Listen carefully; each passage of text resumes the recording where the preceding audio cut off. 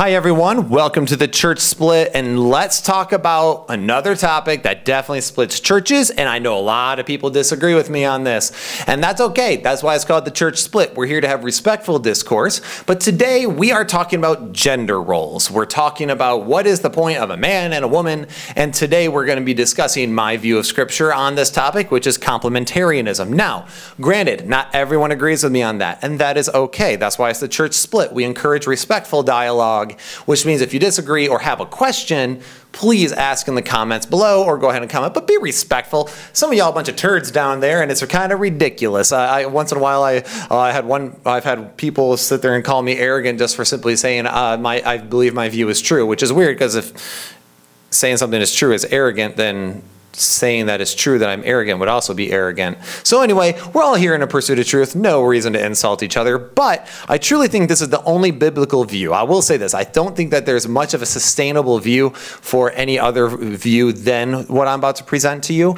Now, the reason why I'm doing gender roles, now I know this is one of those really dicey topics that a lot of people have issue with, but we have a discussion that we're going to be dropping here soon of our conversation with Brenda at God is Gray. Now, for those of you who do not know, we did a pro-choice Christian rebuttal video a while ago, rebutting her video about being a pro-choice Christian. And for those of you who don't know, she's a very liberal, very progressive Christian. She's a very California Christianity, so to speak.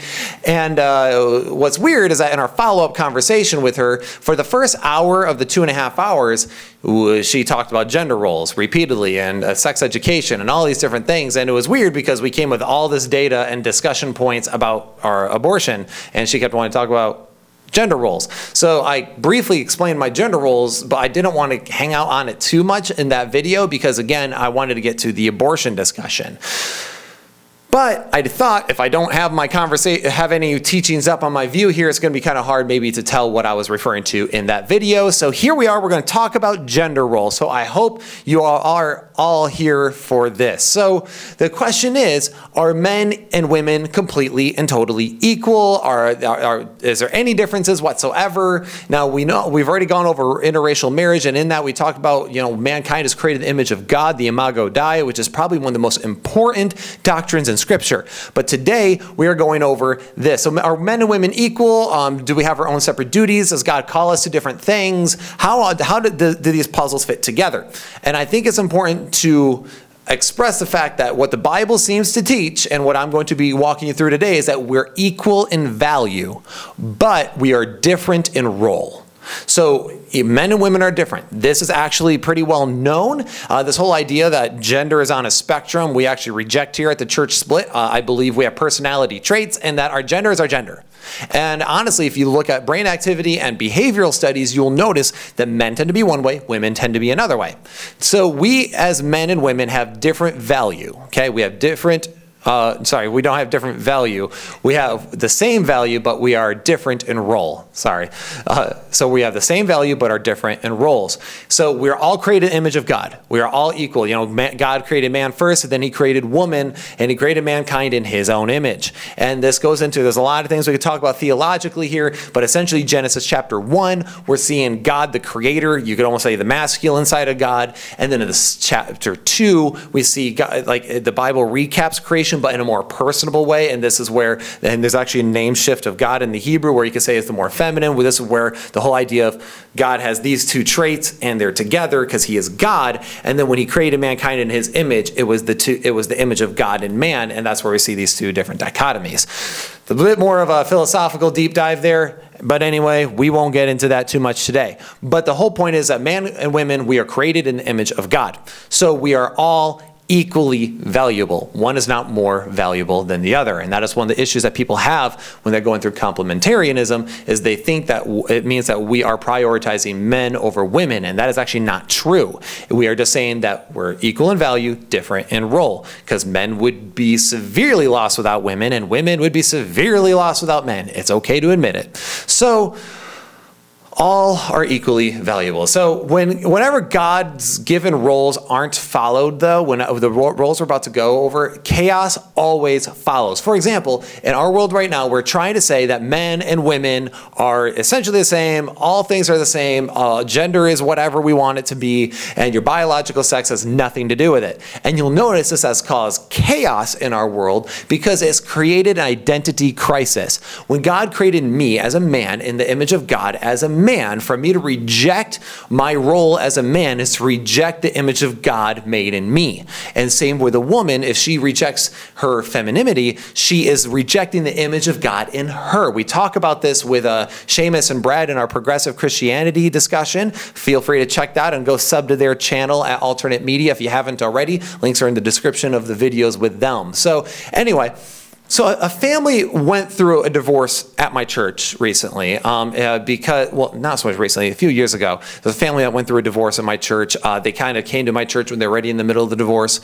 And really what it was is the man wouldn't step up as his role, and the wife was forced to step up in the role that she was not intended to, that God did not create for her. And what happened here is when you had a complacent husband not doing anything, and the wife having to step up and take the husband's role to at least get the family to do something, all it created was resentment from her children and her husband, but yet the husband wouldn't do it. So what happens is that when a man, and we see this in the story of Deborah, when men wouldn't step up, God can use women, but oftentimes what happens is that resentment will soon follow. And this isn't to say that women can't be leaders. We're actually going to look into that a little bit today, but it's to say that there is a difference. There is a difference between men and women. And oftentimes what happens when things fall apart, everything rises and falls on leadership, and you can almost always find the man was being passive, he was being lackadaisical, he was being unmotivated and not taking any steps. Granted, I do know women can do things too, but I'm just saying in a lot of marriages when they start falling apart, it's usually when leadership declines. Now, that's not always the case. Because there's definitely, I've known some horrible things that have gone awry because women go act out too. I'm just saying a lot of things are impacted by leadership. So, and of course, I'm already getting ahead of myself because we talk about leadership roles and all that right now, but I can't help it. I'm a complementarianist, and I'm talking about this in my intro here. So it's also true that people go, well, men and women are like the same. They're pretty much the exact same. You know, men have these tendencies too. Women have these tendencies. You know, these lines are always blurred. So you're trying to create gender, placements where they don't exist. And this is true. The men and women are pretty much the same in a lot of areas. We tend to like a lot of the same things. We tend to dislike a lot of the same things. A lot of the majority of the things men and women both like. Okay, there's not much of a difference there. However, where men and women differ, we differ greatly. If you look at the stats and about men and women in the areas where we differ, it is not little. It is very different. And this is because God has created us differently. And this whole idea, and we talked about this with Brenda in our God is Gray discussion that's coming up. She kept saying that, well, there's not a difference. I don't see things in a gender dichotomy. And the problem is with doing that is then you're rejecting outright science here. There's definitely a difference here. So men and women are different drastically in our areas where we're different. For example, men are more aggressive. Look up violent crime statistics.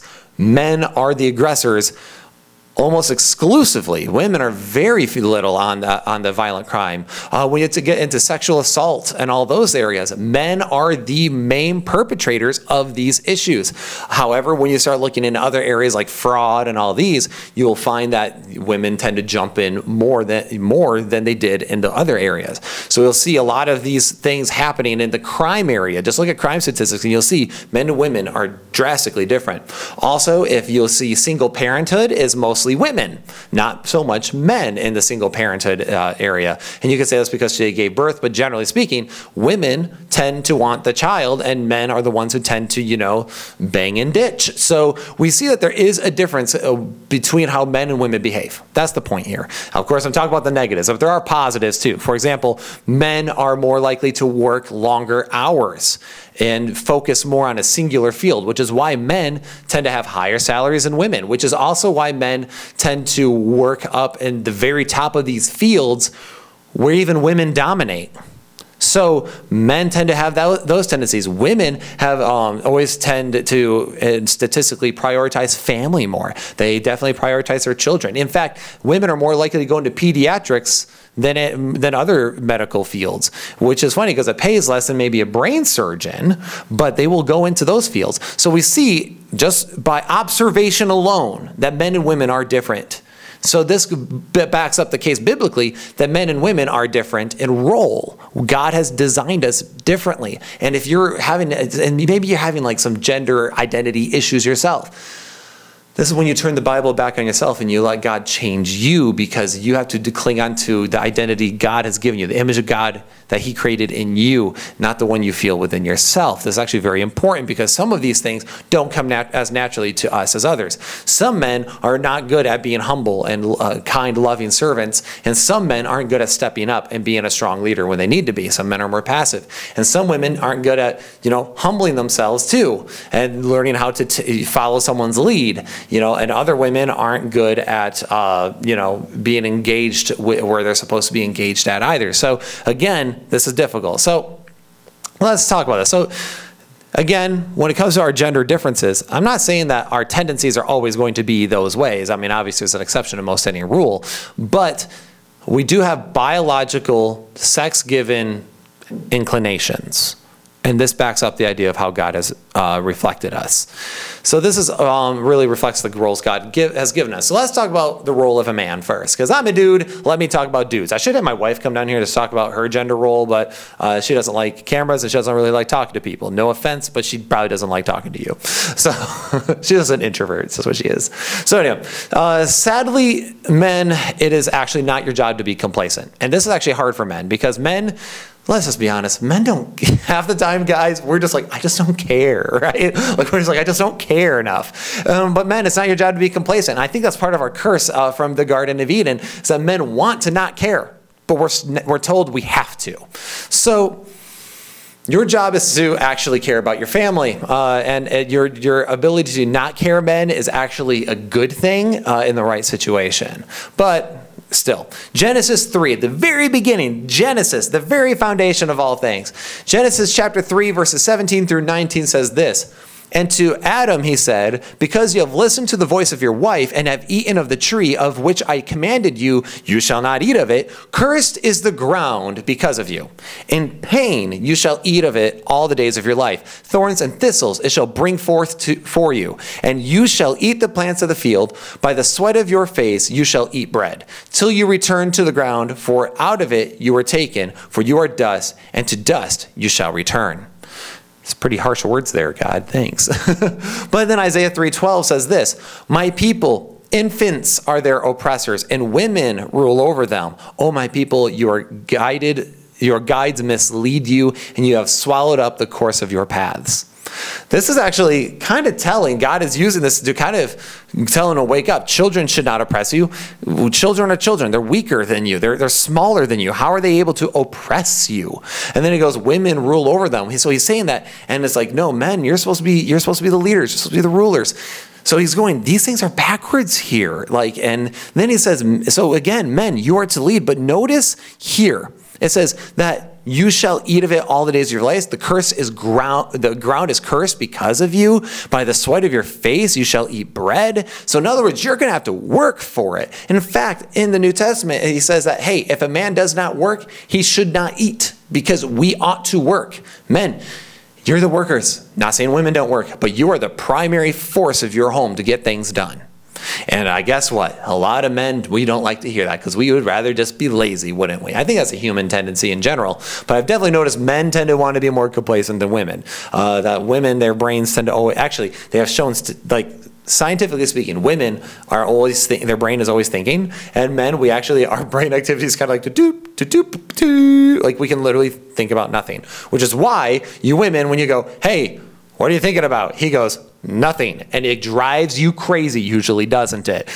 And when he means nothing, he literally means nothing. It's why men can go fishing for hours on end, or play a video game, or watch movies, and just, anyway.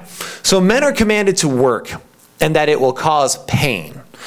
Now, let me talk to you real quick. My dad is one of the most hardworking men I know. He has worked for General Motors in a factory, And for the last few years, he is in his 50s and he's working 6 days a week, 8 to 10 hours a day, mandatory.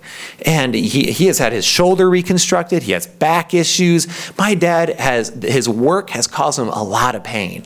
And that's the thing. Our curse as men is to work, and that it will bring us pain. This will cause sweat and tears, man. Men are also cursed with this idea of working. What does that mean? I'm working to earn something. Why? For my future. I'm constantly working toward a future. I'm working toward a goal, which is why men tend to be very goal-centric. You'll notice this a lot. Men are very goal-centric. That's why they're very competitive, generally, more than women. Statistically speaking, this is true. Not saying all the time. I know. But men are cursed with having to constantly think about the future for the present. And that is what the responsibility God has given us. Worry about the future, and you're going to sacrifice the present. Never being allowed to not only live in the moment, but to give up the moment for the will be. Okay? So this is why oftentimes men will work so much. It's in their nature. That's why men tend to be workaholics. They're always stressing about money, even when they have plenty of it. I know so many women, so many wives saying that he worries too much about it. But, and women do worry about it. I'm not saying they don't, but usually in a way of fear of not providing for the children is one of the reasons why men will. Whereas, men will. Women will oftentimes worry about it so they can provide for their children and things along that nature. Whereas men generally want to provide nice homes and nice cars and all these things for their family because they don't want to be looked at as a failure. They want to be looking at as someone who is working towards something and providing the best for their family. And this is not a Western ideal. There's this whole idea in this liberal movement, the fact that this is this glass ceiling created by the patriarchy, men are evil, and that's what they want to. No, this is actually something that's ingrained in male nature, something that's good that we embrace, just not become obsessed with. So often it's also wise. I can't tell you how many times my wife has told me, hey, those things don't matter. I just want to be with you. And I'm like, oh yeah, but I want to give you nice things.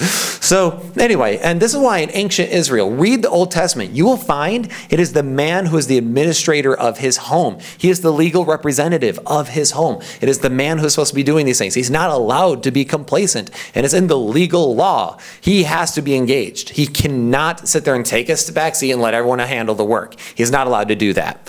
So there's a reason for this. There's a reason why men were also the legal representative of their home, because men are equipped differently than women. And not saying again that women are incapable of anything. In fact, women are equipped better than men in many areas as well. For example, the mother bear mentality of a woman. Now, if you are the legal representative of your home, which means you have to be able to, all right, I'm going to be objective here, I'm going to focus on these things. Well, the mother bear mentality is really good for protecting your kids, but maybe not always best for the legal administrator of your family, right? You don't need to be murdering people. So the men would often also work the fields, and women often worked in other areas. If you read Proverbs 31, you'll get this idea that she definitely worked in the vineyards. Lydia, we're going to get to her. And so women worked in different areas, but men worked the fields. They worked in the construction. They worked in carpentry. There was definitely fields that were more male-centric and fields that were more female-centric, just like we have today. I used to cut down trees and clear power lines for a tree service. And when I was running a chainsaw 10 hours a day, pulling in brush and all this, and guess what? Yeah, I knew of one woman who worked for the entire company, because it was just very male-centric work. But at the same time, I also worked in college at K Jewelers, and guess what? I was the only dude that worked there. Just the differences. And the women were very good at it. They had an eye for things that I didn't notice. It was amazing. The men and women, very different. And that's okay. Men also did, in Israel, they did everything they could to keep their women out of harm's way, which is another reason for this. They wanted to take care of their women, protect their women. They were more vulnerable than the men, especially in the ancient world. And if I can hear of people already getting mad, well, women are strong too. Yes, but in the ancient world, I'm sorry, women were far more vulnerable. A lot of times women and children were kidnapped for sex trafficking and things along that nature. So men would protect them at all costs. They were like the protected class of their society. It's not a derogatory thing. It's a good thing. So men are told to be the leaders and teachers of their respective homes as well. This is why in 1 Timothy 2:12 it says, I do not permit women to teach or to exercise authority over a man. Rather, she is to remain quiet. And it's important to note here that this is referring to church authority and all those things, because the church ought to reflect the creation of God and his will for his creation. Okay? So this isn't to say either that she can't speak at all, to remain quiet. That's not what we're saying there. Shut up, never speak. Okay, that'd be absurd. In fact, we see that women speak, and we're going to get to that, but it's just referring to what is their role in that speaking, and it says in the position of authority that is to be given over to the man. This isn't to say she can't speak at all, for we see plenty of this happening also in Scripture, but rather not to teach over men or to have authority over men. For also, as Paul says in Ephesians 5:23-24, it says, "For the husband is the head of the wife, even as Christ is the head of the church, his body, and is himself its Savior. Now as the church submits to Christ, so also wives should submit in everything to their husbands." So yes, I do get to be a dictator of my home. Just kidding. That is not it. That's not what this is saying. You do not get to be a dictator of your home, okay? You do not get to be the Communist Party and be able to make all things, and she has to just deal with everything. Because there's an important thing that people miss here when they read this in Ephesians chapter 5. They miss the fact where it says, for husband is the head of the wife, even as Christ is the head of the church, his body and himself as Savior, right? He completely says, and here in a minute, that we ought to love our wives as Christ loved the church. So, because Paul says in verses 25-33, husbands, love your wives as Christ loved the church and gave himself up for her, for he might sanctify her, having cleansed her by the washing of water with the word, so that he might present the church to himself in splendor, without spot or wrinkle. Notice how it's him serving the church to present the bride perfect, and in any such thing. So that she might be holy and without blemish. In the same way, husbands should love their wives as their own bodies. He who loves his wife loves himself. For no one ever hated his own flesh, but nourishes and cherishes it, just as Christ does the church, because we are members of his body. Therefore, a man shall leave his father and mother, hold fast to his wife, and the two shall become one flesh. This mystery is profound, and I am saying that it refers to Christ and the church. However, let each one of you love his wife as himself, and let the wife see that she respects her husband. So guys, I just can't, I have to emphasize this so much in this video because it's such a dicey topic nowadays, and it really shouldn't be. There's a biblical way that God's created things, and guys, it's beautiful, and I want you guys to understand that that everything God created, He is God of order and structure and has everything perfectly balanced. Men, and when I grew up in fundamental Baptist churches, it was almost this whole idea that the men are the unquestionable authority of their home. But you'll notice that this actually, what I just read there about husbands loving your wife, this completely destroys the idea of the overbearing husband. And in fact, brings in the idea of a servant leader. Notice how he talks about what has Christ done for the church. He emphasized that so much. Men, you're the leader. But notice how much Christ served the church. Christ is my leader. But do you know how much he humbles himself for me? Do you know how much, when I pray to him, do you know who opens up and listens to me lovingly, not sitting there around every corner to rebuke me? Jesus Christ said, if you ask anything in my name, I'll do it. He washed the feet of the disciples. This was a man, Jesus was the man, the Messiah, who served others and put them before himself. Which means as a leader, as a man, your job isn't to be this ruthless dictator, but a servant leader, leading by example, leading through love and grace and mercy, and learning to speak with truth and grace, which means you might have to be harsh, but you can be loving in your harshness. And you know what? When I pray to God, sometimes the answer is no. Which means sometimes, husband, it's okay to say no. But what's your motivation and how are you going to approach that no? So you can lead, but you have to lead with grace.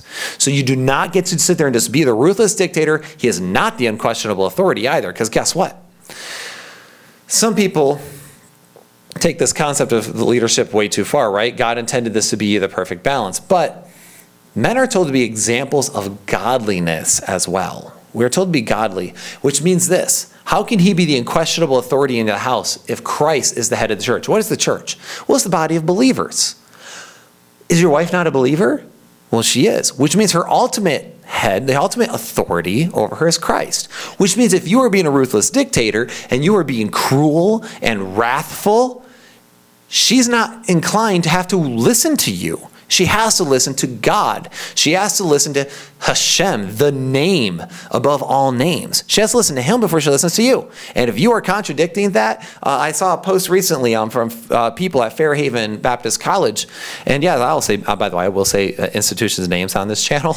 And a bunch of people there were defending the idea that if a father says his daughter cannot date or his son cannot date someone of another ethnicity, there's people on there actually saying that, well, the father is the authority of the home, so the daughter or son should listen to their father.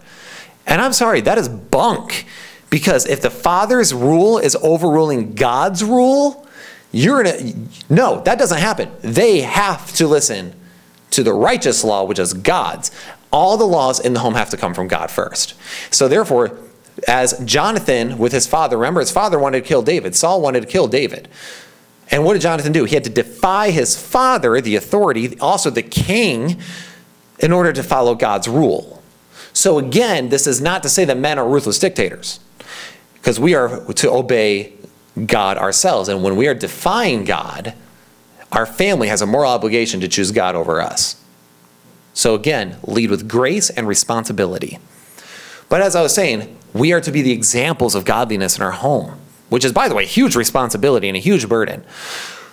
Titus 2, 6 through 10 says this, likewise, I urge the younger men to be self-controlled. Notice how this is the younger men, let alone us, those of us who are older. Show yourself in all respects to be a model of good works, and in your teaching show integrity, dignity, and sound speech that cannot be condemned, so that an opponent may be put to shame.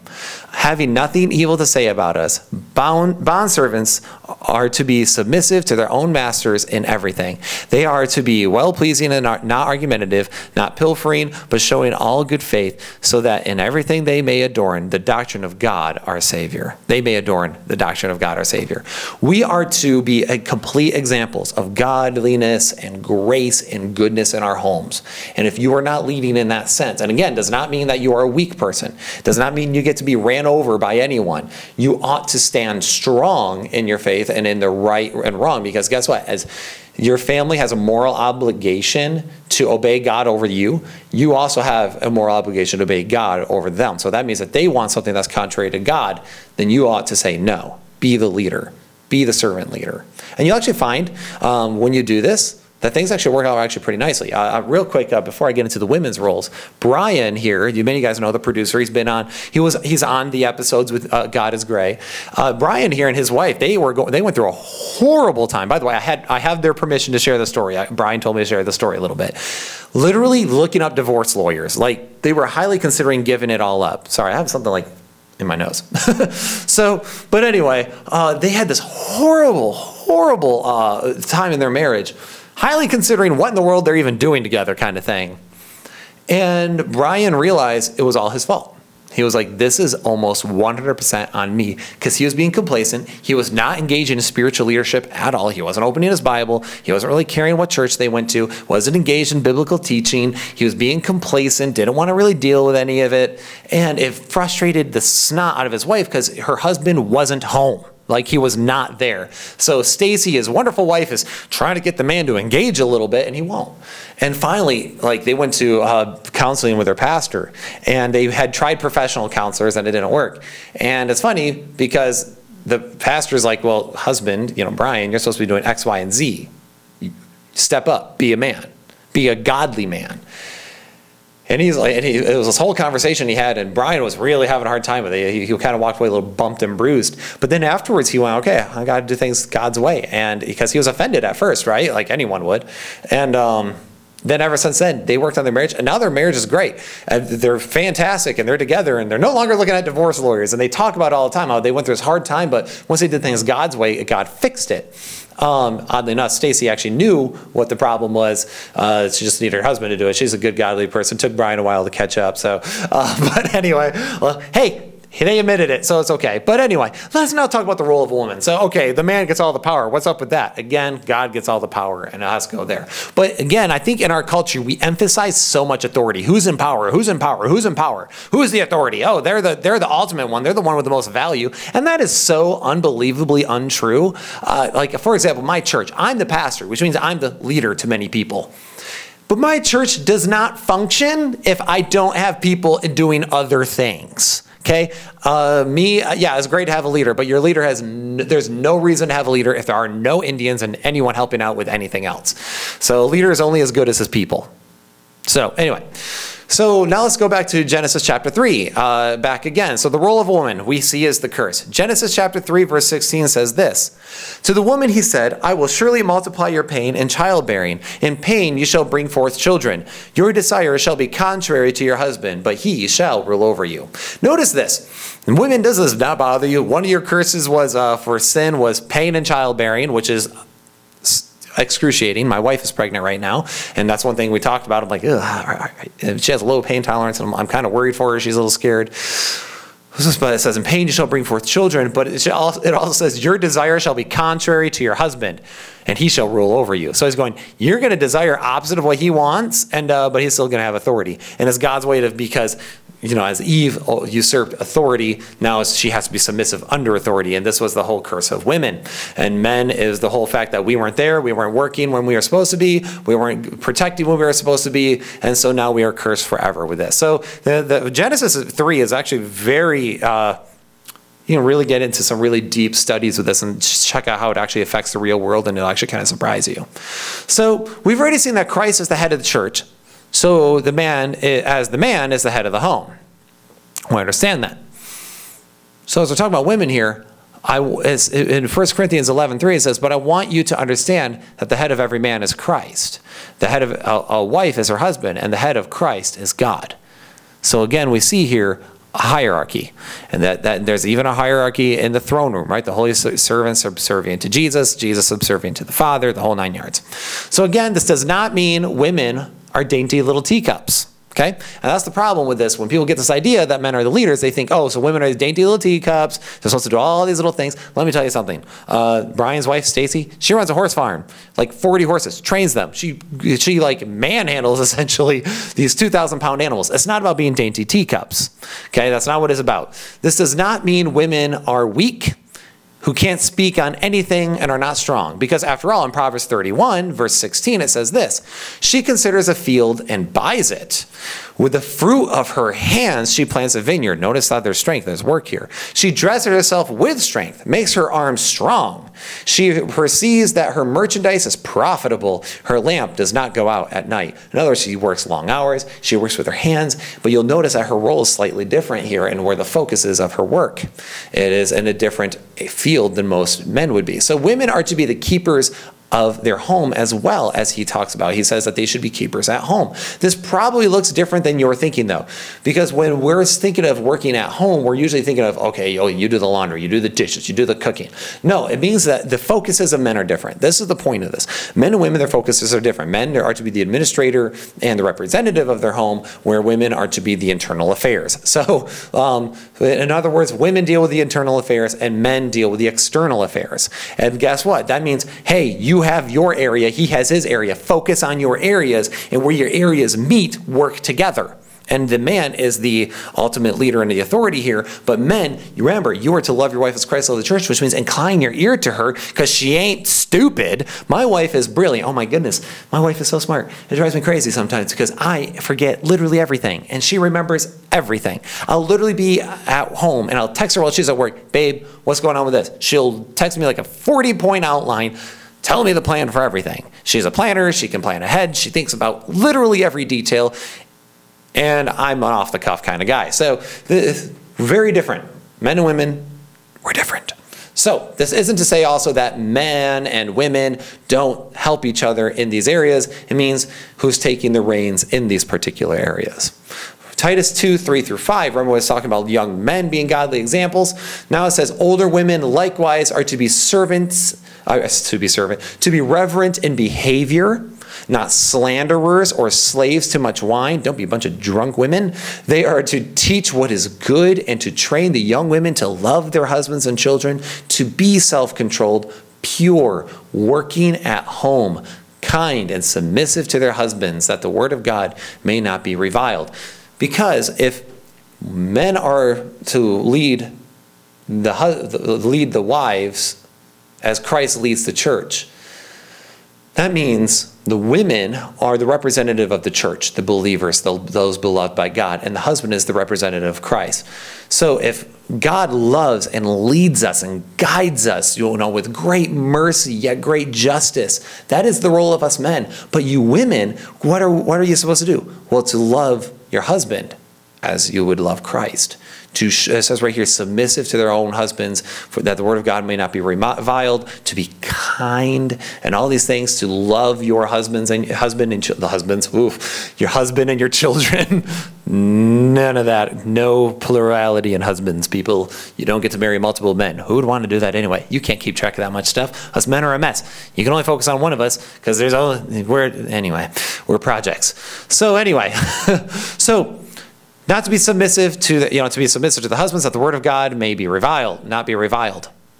So remember, God is a God of order who desires balance. So we have similar role, we have similar value, but our roles differ. One is more, we differ in extremes, remember? So our extremes are, she would be dealing with internal affairs at home, and he deals with external affairs of extra at home, right? Extra at home, like dealing with. So one is essentially the caretaker's inside, and he's the wall that's supposed to protect you from the outside. Is that a good way to put it? Family is often like a castle, the word of God is the foundation. The men are supposed to be the walls, and the women are supposed to be all the stuff on the inside. And it's again not the dainty teacup idea, because women are strong. Women are very strong. But the problem is when we think submissive, we think UFC, right? We think of like submitting somebody, like you're going to submit to my strength and my power. And that's not what it is. That's never been what it is when in the biblical context. It means a certain humility to it. So anyway, so this also is why in sexual affairs, so as Paul said, women came from man, but man came through women. So he was talking about value here. Women came from man, right? The rib, that's where women came from. But how did men get here? Well, we're all born from a woman, so we came through women. So we are equal in value, different in role. But this is why in sexual matters also, Paul doesn't say the man is only entitled to the woman's body. Right? It's not, if it was all of this patriarchal idea, it'd be women, you have to have sex with your man whenever he wants you. That's not what he says. He goes, hey, you, both of you, do not neglect to love one another physically. In other words, hey, if she wants to have sex with her. If he wants to have sex with you, have sex with him. Don't neglect each other. And in fact, so many marriages often fall apart because one of the spouses is neglecting the other. Either she is falling away and not wanting to have sex, or he's looking at pornography and all these other things and engaging in sexual activities where he does not belong engaging in sexual activities. So, this isn't to say that women are also always to remain silent either. The whole idea here is what's yours is mine. That's the idea of marriage, and that we lead in different areas of our home. We have different roles. So again, this isn't to say that women always remain silent and that they are not allowed to teach or to speak either. It says that women aren't to teach and give authority over a man. This is talking like in a tabernacle setting or a church setting where, hey, you can't teach over them. The men are supposed to be the ones taking initiative here. Women teach other women and the children because they will incline an ear to you. Oftentimes men come off more harsh, I think. So that's why Paul has this, which is why Paul also tells men, and only men, not to give their children over to wrath, because we men tend to be jerks to children more than maybe women are. Just notice, again, who beats children more statistically, men can be more wrathful, which is also why a lot of kids are very scared of their fathers. Anyway, so not always, by the way. I do know somehow that's different, but you get my point here. The men are supposed to be the leaders. But women doesn't mean you are not allowed to teach at all. Because in Acts 18:26, we see this. When this man Apollos started speaking, he had some things doctrinally wrong. And so some women came up to him. It says, he began to speak boldly in the synagogue. which is good. He's doing his job. He's taking initiative where he's supposed to. Guys, God commanded him to, at being created as a man in the image of God. But when Priscilla and Aquila heard him, they took him aside afterwards. Okay, well, they're trained specifically by Paul himself. And Apollos eventually becomes pretty big up there. In fact, Paul and Apollos, there's a church has, the Church of Corinth has kind of an issue there with the leadership. But anyway, when Priscilla and Aquila heard him, they took him aside and explained to him the way of God more accurately. So in other words, the women weren't sitting there like, you know what, I'm going to rebuke this guy publicly. I'm going to get up on stage in the synagogue with this open mic thing, and I'm going to rebuke him publicly. That's not my job. That's not my role. That's not my role. I am to be respectful. He has taken the initiative. So instead, they took him aside. So they took him aside privately to not humiliate him, but rather correct and encourage. And that's okay for, and that's where the difference between men and women are. Where men, we are told to actually do things actually quite publicly. We're supposed to go things if we have to. We saw Paul rebuke Peter face to face and confront him in front of a whole multitude of people. That is the man's job. Again, dealing with the external affairs. So women, noticing this more internal affair issue, went to him more privately and talked to him. So also, notice the high regard women are given. This is a big issue that people think that the Bible is misogynistic, and it's really not. Notice the high regard women are given in Romans 16, 1-2. I commend to you our sister Phoebe. So he's giving Phoebe over to them because she's going over to serve. And he says, a servant of the church at Cenchrea, that you may welcome her in the Lord in a way worthy of the saints and help her in whatever she may need from you. For she has been a patron of many and of myself as well. So he's saying, hey, whoa, this woman has helped me a lot. She is a strong servant of the Lord, and I'm sending her to you real quick, and whatever she needs, you give it to her. In other words, there's some authority given here. But again, it's what is her authority over? And again, God has certain roles for women and certain roles for men, and we are to fit those roles so that way we keep things accurately. So, for example, Jesus is very wise. The Son of God is extremely wise, he is still subservient to the Father. Does not mean Jesus is less valuable than the Father. It says that Jesus' job was to be the Messiah of men, to be this perfect sacrifice of men. I mean mankind when I say men. He was supposed to be these roles. He's the propitiation for our sins. And God is the orchestrator and order of the universe, the creator of all things. So Jesus is subservient to the Father. Does not mean Jesus is less valuable. It means that their roles are simply different. Same thing here. This also doesn't mean that women can only work at home, as I mentioned before, because this is an extreme view. I had a phone call once with somebody who was very angry that he found out my wife worked. He's like, women are supposed to be workers at home. How could she be workers at home if she's working outside? Well, it's like, no, it's talking about her focus there. It's not saying that she exclusively can only work within the walls of her home. Because in Acts 16:4, we see Lydia, it says right here, 16:14, one who heard us was a woman named Lydia from the city of Thyatira, a seller of purple goods, who was a worshiper of God. The Lord opened her heart to pay attention to what was said by Paul. To be a seller of purple is a very valuable color. It means she had to have a lot of capital, which means she had money. Okay? She had a lot of inventory as well. She was a powerful woman, a very, a disciplined woman. Same with Proverbs 31 woman. She ran a vineyard and had employees. It says what's her role, what's her focus on at home, and how does she operate with her husband. That's the difference here. So again, where men and women are very similar, but where we differ are extreme. So, obviously, there's going to be some objections. So what about some things? So obviously, we see that women and men have different key roles in Scripture, but it doesn't create a great many distinctions outside of some of these roles that are mentioned. So we know that men are to be the leaders and the point man of his home and the external worker and provider, but that women are to be leaders of other women and children, and they are supposed to be hard workers as well. But the authority lies, again, with the man, because, again, somebody has to make the decision somewhere. But he is to also always incline his ear to her as Christ loves the church. I think I've emphasized that a lot. So the best I can say is that men are commanded to be humble servant leaders, concerned a lot with the external, while women are commanded to be humble, strong servants. Notice, so a servant leader and a strong servant. So you'll notice that, so strong servant concerned a lot with the internal. So this, as you can see, creates a balance of focus in the home where neither one ought to be fighting over their own territory, but in fact complementing each other, hence complementarianism. The man is to be the authority in the home, but this authority must be also subservient to God's authority and with always an inclined ear to his wife. So this is where things get messed up, because when the man thinks that it's his responsibility to be the authority, then that means he must be the dictator. This is not so. We are commanded to obey God, and that's where it comes. So he must have his heart always in check with the Lord. Which means, men, pursue God. Don't be lazy, okay? Galatians 3:28 also says this, and people oftentimes use this. So there is neither Jew nor Greek, there is neither slave nor free, there is no male and female, for you are all one in Christ Jesus. People often use this verse out of context to twist it that the role of the pastor isn't to be a man. But that completely contradicts 1 Timothy chapter 3, where it says, he who desires to be a pastor or a bishop, he must be a husband of one wife, which means that he has to be a man. So this whole idea of no male or female, people use this to get rid of the role of the pastor. Also, they use this to insert gender fluidity. See, there's no more male or female. It's all fluid. That's not what he's talking about here.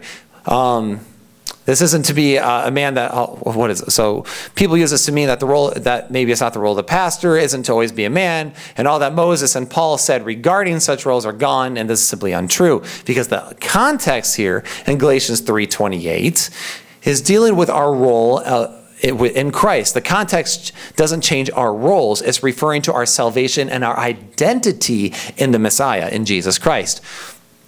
Not our earthly roles, because he continues with this. So 28 says this, and in verse 29 he says, and if you are Christ, then you are Abraham's offspring, heirs according to promise. So again, he's not talking about the actual role of male or female or the role of Greek or Jew. He's talking about our identity in Jesus Christ. There is no male or female in Christ. There is no other race. He doesn't care about gender and all that in salvation, in your identity in Christ. He's not referring to your role still here, because all those things, all throughout Scripture, in Ephesians, since the very beginning, from Genesis all the way into the epistles, we see that these roles exist. So, I hope this clarifies some things for you if you're wondering in this crazy world with identity issues, with everyone, where wrong is right and right is wrong and all that stuff. I hope this view can help clarify to you what you ought to be doing in your marriage, what you ought to be doing in your church, and how you ought to navigate your relationships. So, I know, and nowadays in 2020, this is a very unpopular view. And if you think I'm wrong, feel free to correct me in the comments. But guys, do me a favor. I know this was a long video, but I felt like a deep dive was necessary. So essentially, if you're very liberal, you're not going to like this video. But if you're extremely conservative and fundamentalist, you're not going to like this video either, because I'm telling you that you're not the dictator of the home, but I'm also telling you that gender isn't fluid and you don't get to change the roles of God just because you feel like it. God has structure for a reason. So, as in the words of a wise man named Thanos, perfectly balanced, as all things should be. So, anyway, thank you all for being here today. Please, guys, like, subscribe, share, hit the notification bell, do whatever it takes. Help the YouTube algorithm find this channel. If you find this channel to be helpful to you, please like and share. If you just believe in having respectful biblical discourse without having knives and guns pointed at each other, please share this along. Help us grow. We've grown quite a bit already in just the last few months. Please, guys, help us out. Thank you very much. Love you all. God bless. And this has been The Church Split.